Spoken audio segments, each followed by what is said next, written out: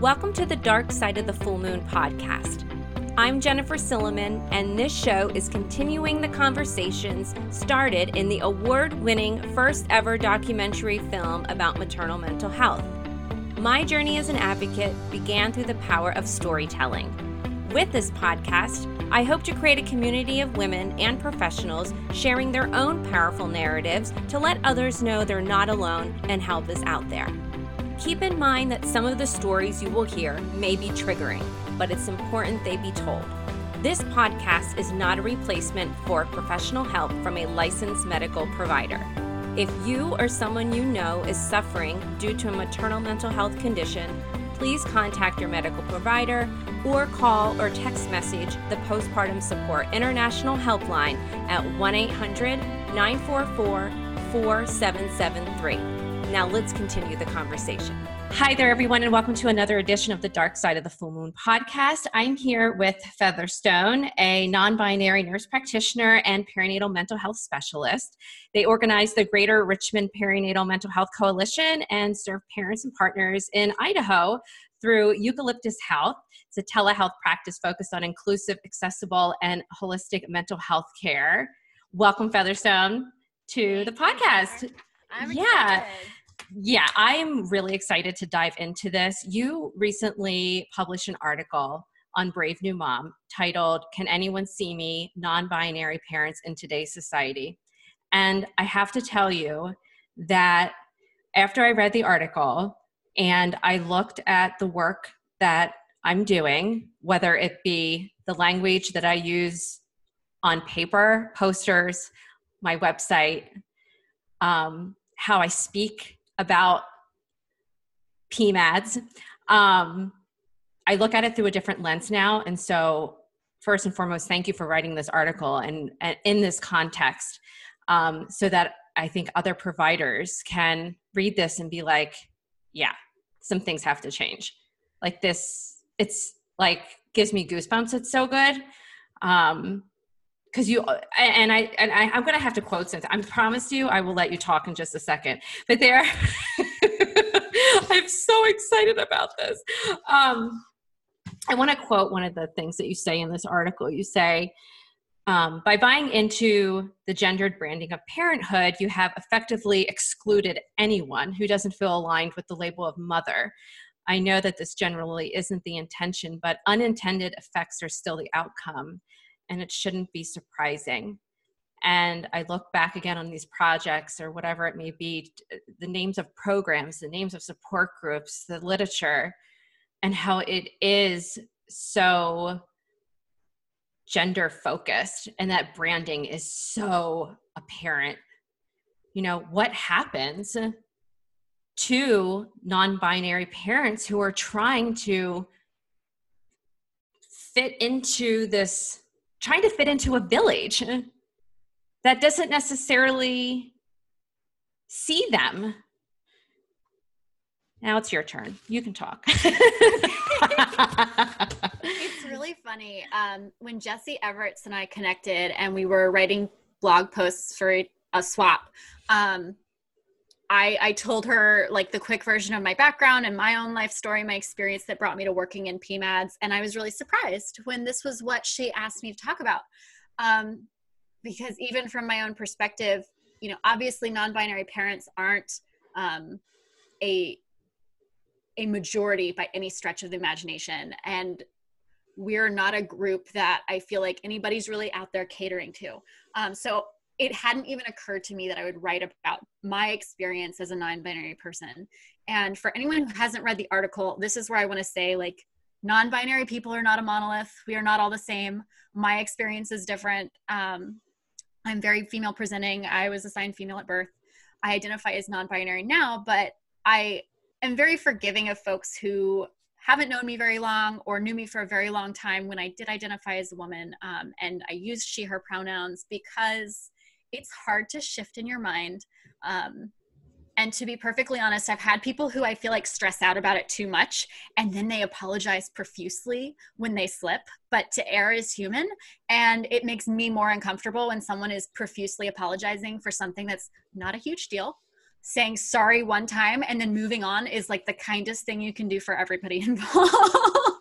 Yeah, and you actually made that point in your article. I'm trying to figure out where it is. Oh, here. If you want to avoid causing harm, please choose your words carefully, and brief, sincere apologies go a long way for when you stumble. That stood out to me because I am a person who constantly apologizes for things. I'm getting better at it, but I can totally see how somebody would think that that would make it better. So I think it's like a good point that you make, that it really just kind of makes me very uncomfortable if you just keep apologizing about it.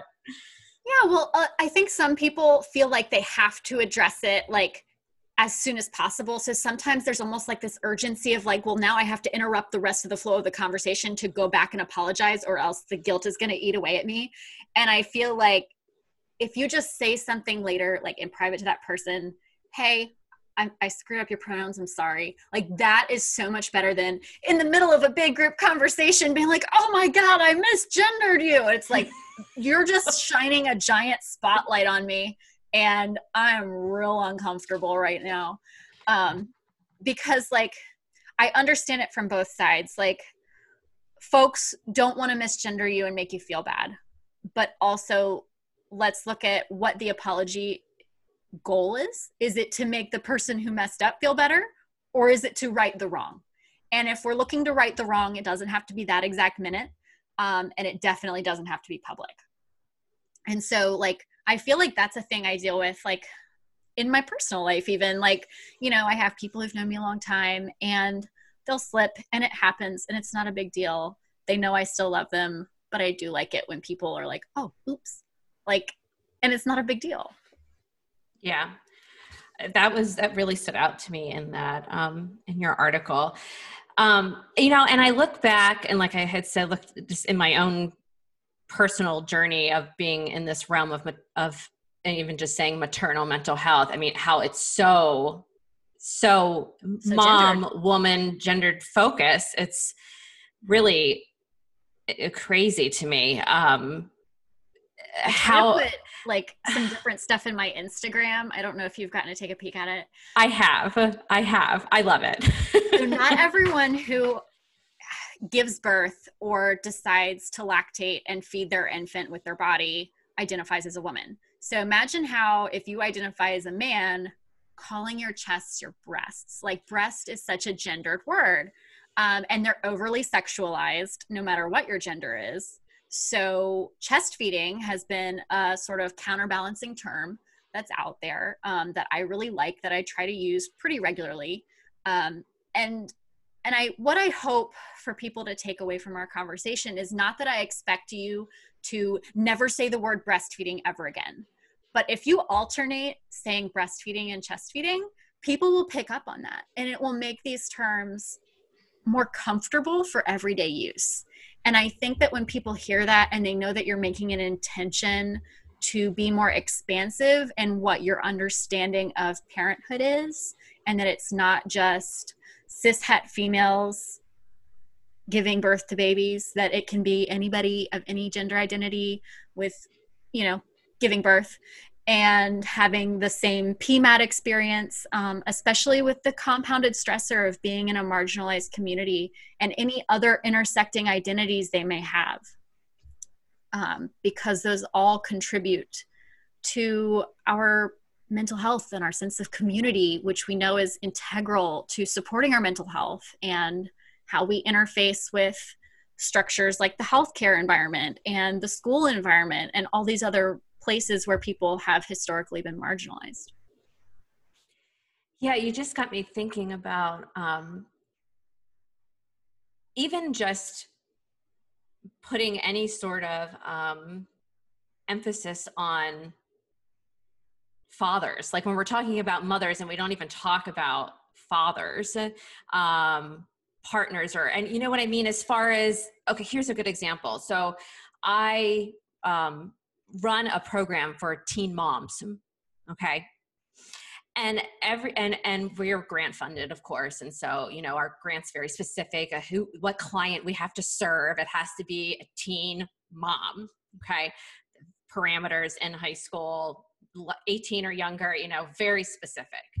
And very often we'll get people to say, well, what do you do for the teen dads? And I'm like, well, we don't do anything because we don't have funding for that. Like we can't. And just that it's a whole unit. So even like that bare minimum of just, if we are staying in that kind of gendered centered world, that we still totally alienate someone who's a part of the process.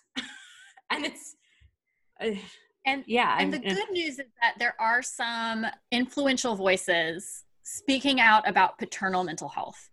Mark Williams is out in the UK and he is very vocal. I really love his stuff he puts on LinkedIn.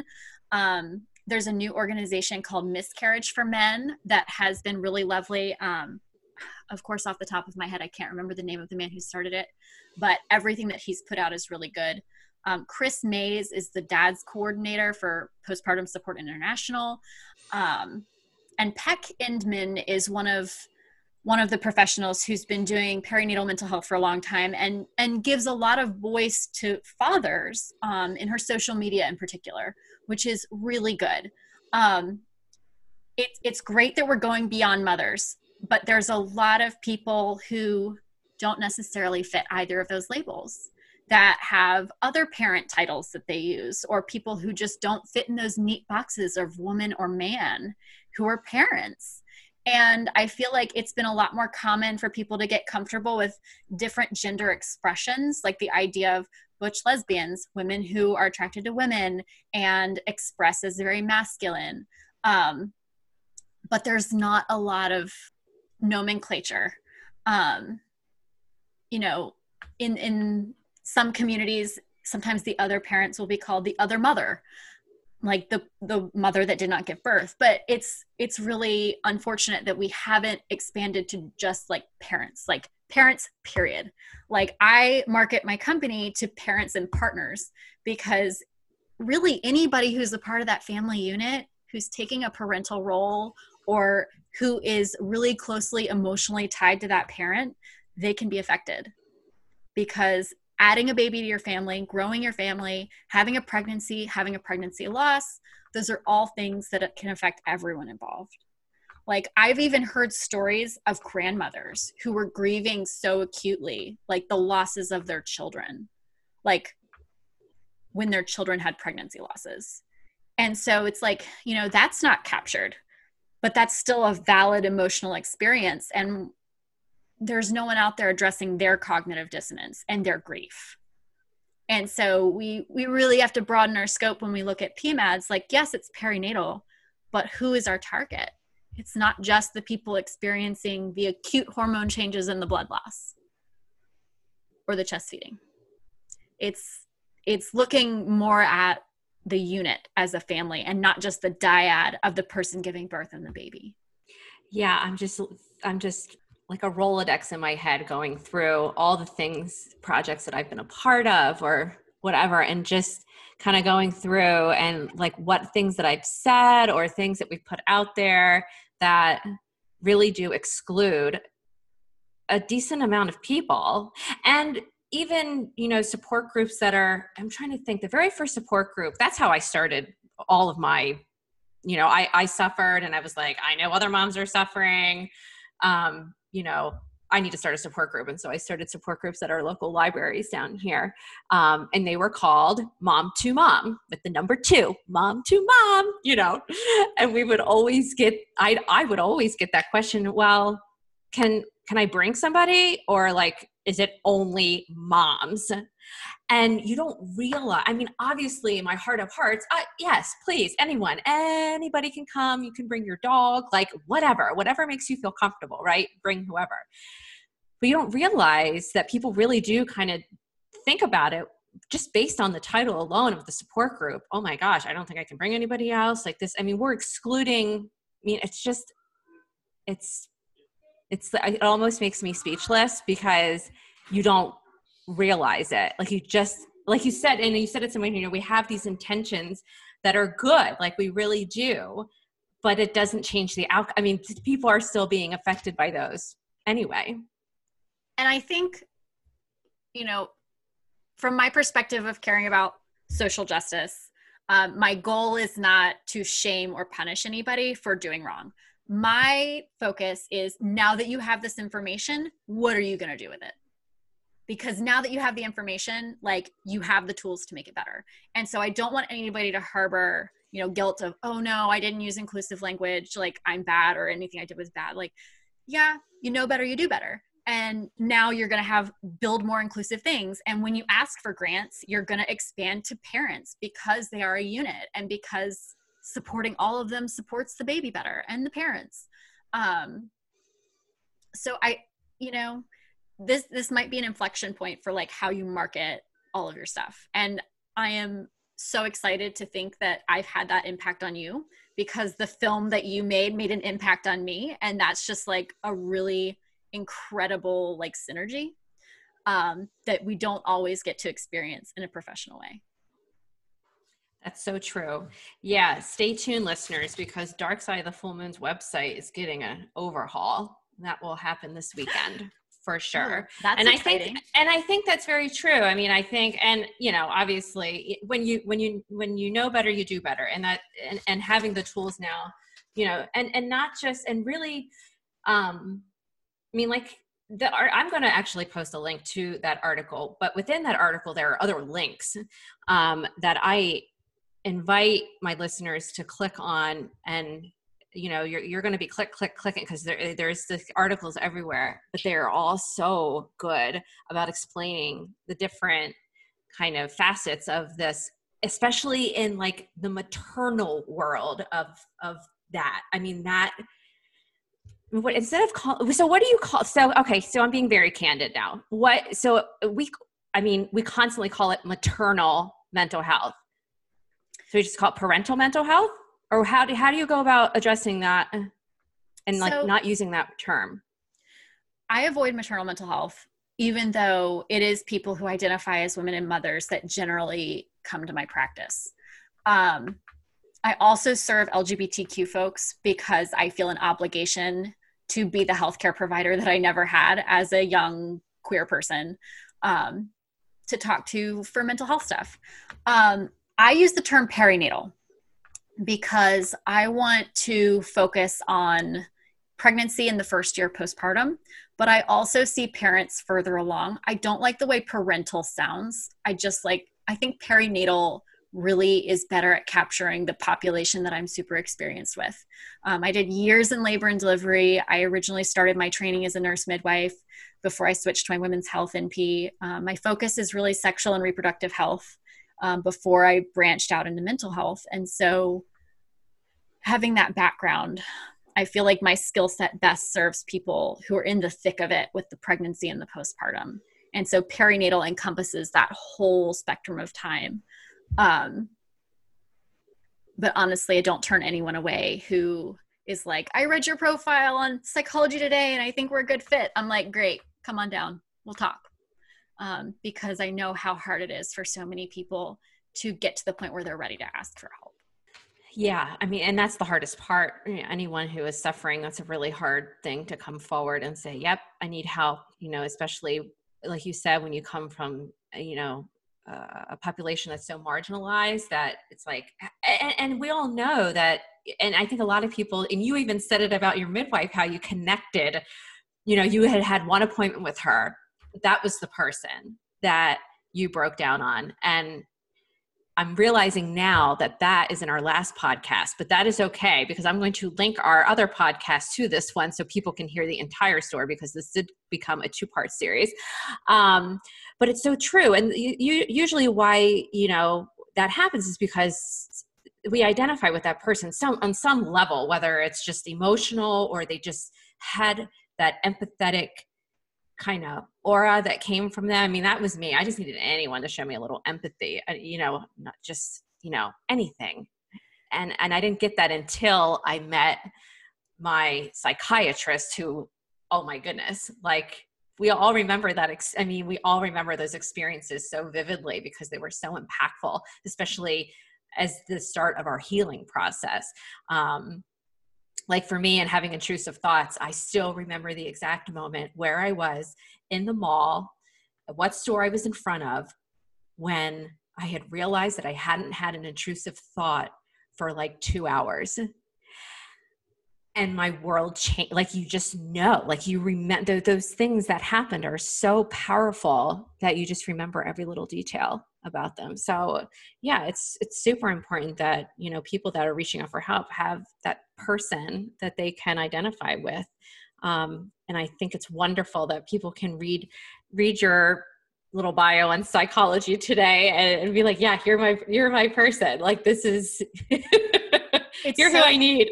It's so funny because when I worked before in a ketamine clinic, and I was kind of doing like case management and managing infusions, a lot of our patients had, quote, heavier quotes here, failed therapy. Like, they tried therapists and didn't like it for a variety of reasons. And I would tell them, like, you need to treat finding a therapist like finding a partner. Like, I want you to date and talk to different people and see who you mesh with, because it doesn't necessarily mean that the first one you talk to is going to be the one. And even if you've been with someone for years and they were great for you when you were dealing with these life issues, your life is going to continue to change and evolve. And just because they were good then doesn't mean they're right for you now. And so a lot of the permission that I was giving was for people to fire therapists and find new ones, or to shop around and date a little bit. And so I know that I'm using that word date very loosely, because obviously I'm not encouraging any sort of inappropriate therapist-patient relationship. But I know that people understand what I mean, because it's very strange to walk into a room with someone or start a video visit for the first time with somebody and just like unpack all your stuff. Like, because a psychiatric evaluation is like, let's start at the beginning. Tell me about growing up. What were you like as a kid? Like, tell me about all your health conditions ever. Tell me about like the things that bother you the most.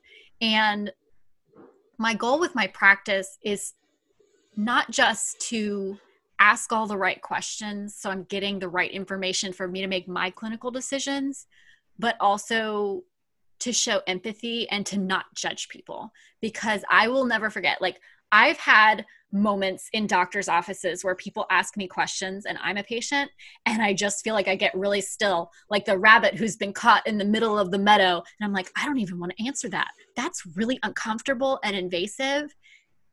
And I feel like I've gotten really good at like noticing when I'm accidentally doing that to somebody. And I have the language now to say, hey, you always have permission to tell me when you don't want to talk about something, or you want to talk about it later. Like, you can always tap out with me. Like, you don't owe me anything. Obviously, I can make a better decision clinically when I have all the information, but sometimes you just telling me you don't want to talk about it is enough information. And so I love making it a safe space, because I feel like a lot of my clients haven't done a lot of telehealth. And telehealth is a weird beast. A very weird beast. Yes. I went from doing midwifery, you know, as a student, where everything is very low tech, high touch, like, let me rub your back while you're in labor, let me hold your hand while you cry. And now I'm doing like so much of the same education about people's bodies and their pregnancies and their postpartum and their neurotransmitters that are affecting their mood. But I tell them, and I feel like I say this every day that I'm in my practice, the hardest part about telehealth is not being able to hold someone's hand and not being able to hand them tissues, because that's all I want to do. I love that. Oh my goodness. Yes. And it's so funny that you say that about holding somebody's hand, because I always tell people from my own experience that if somebody, I don't care if it was the cashier at the grocery store, when I was standing there looking, I just looked like I was looking into Never Ever Land, just going through the motions of what I had to do to get food and get out of that store before I had a panic attack. If somebody would have just really looked at me and like grabbed my shoulders or touched my hand and said, "Are you okay?" I mean, that would have been it. I would have broken down and got the help that I needed. I needed someone to give me that permission, but it's more than just, "So how are you doing?" It's more than that. It's a touch. It takes a special person. It's a human connection. Exactly. So what would you tell? So, okay, we have all kinds of people that listen to this podcast. So I'm wondering what you two things. I have two questions for you. First, what would you say to somebody who is listening, who perhaps is a non-binary parent and they need to reach out for help? I mean, other than looking you up on Facebook and Psychology Today, so you can work with them, what would you tell them? I think it's hard because LGBTQ community social centers are so often places that are not family friendly. You know, we have dance clubs and we have bars and socials. And in an ideal world, there would be LGBTQ parent groups. I know that Postpartum Support International has LGBTQ coordinators, Leslie Fabian. So if you're struggling with a mental health condition, I would say that's where I would direct you, because they have online support groups, and connecting with people who have that commonality is important. Any marginalized group will want to have their safe spaces. But I hope that you can interface with all kinds of other families at places like parks and indoor play areas. You know, that was really the thing that helped me. Was there was like one cute little coffee shop indoor play area where older kids could like rough and tumble on like gymnastic mats, and parents could have coffee. And there was like a little baby corner where like the crawling ones would be contained.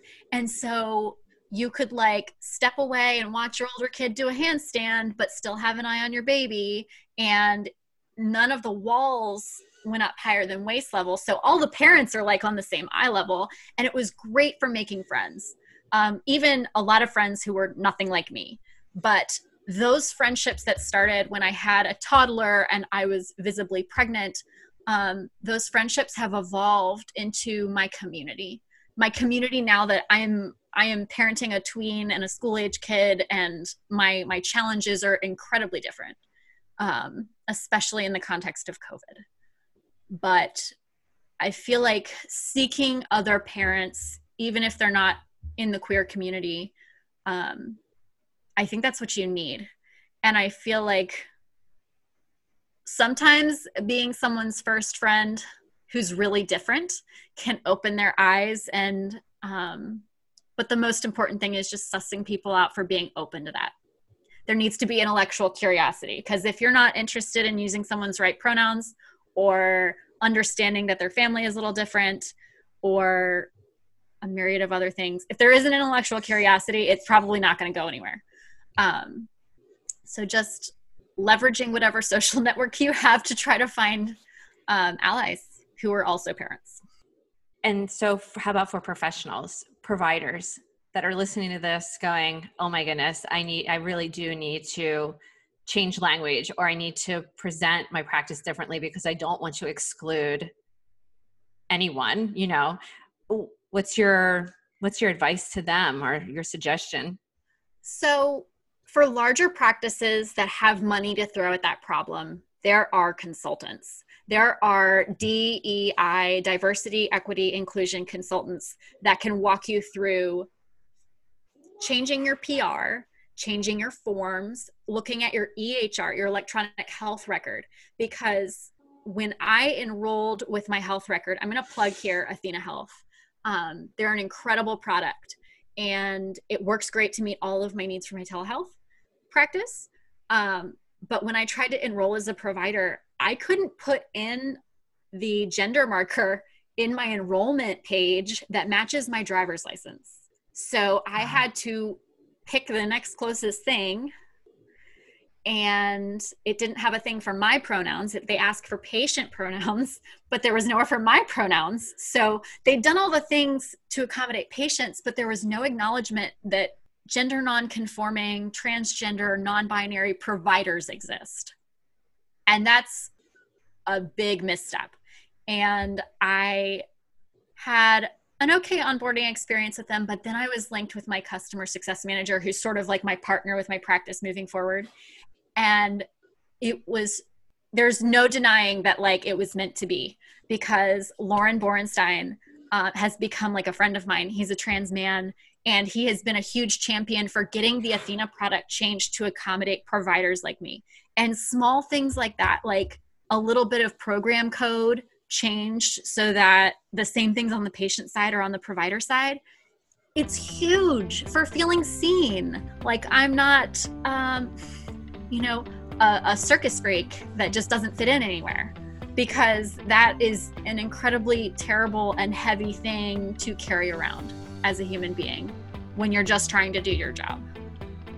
Featherstone, you will be back. I don't know what we're going to talk about next, but I for sure know that I'm going to have you back on the show.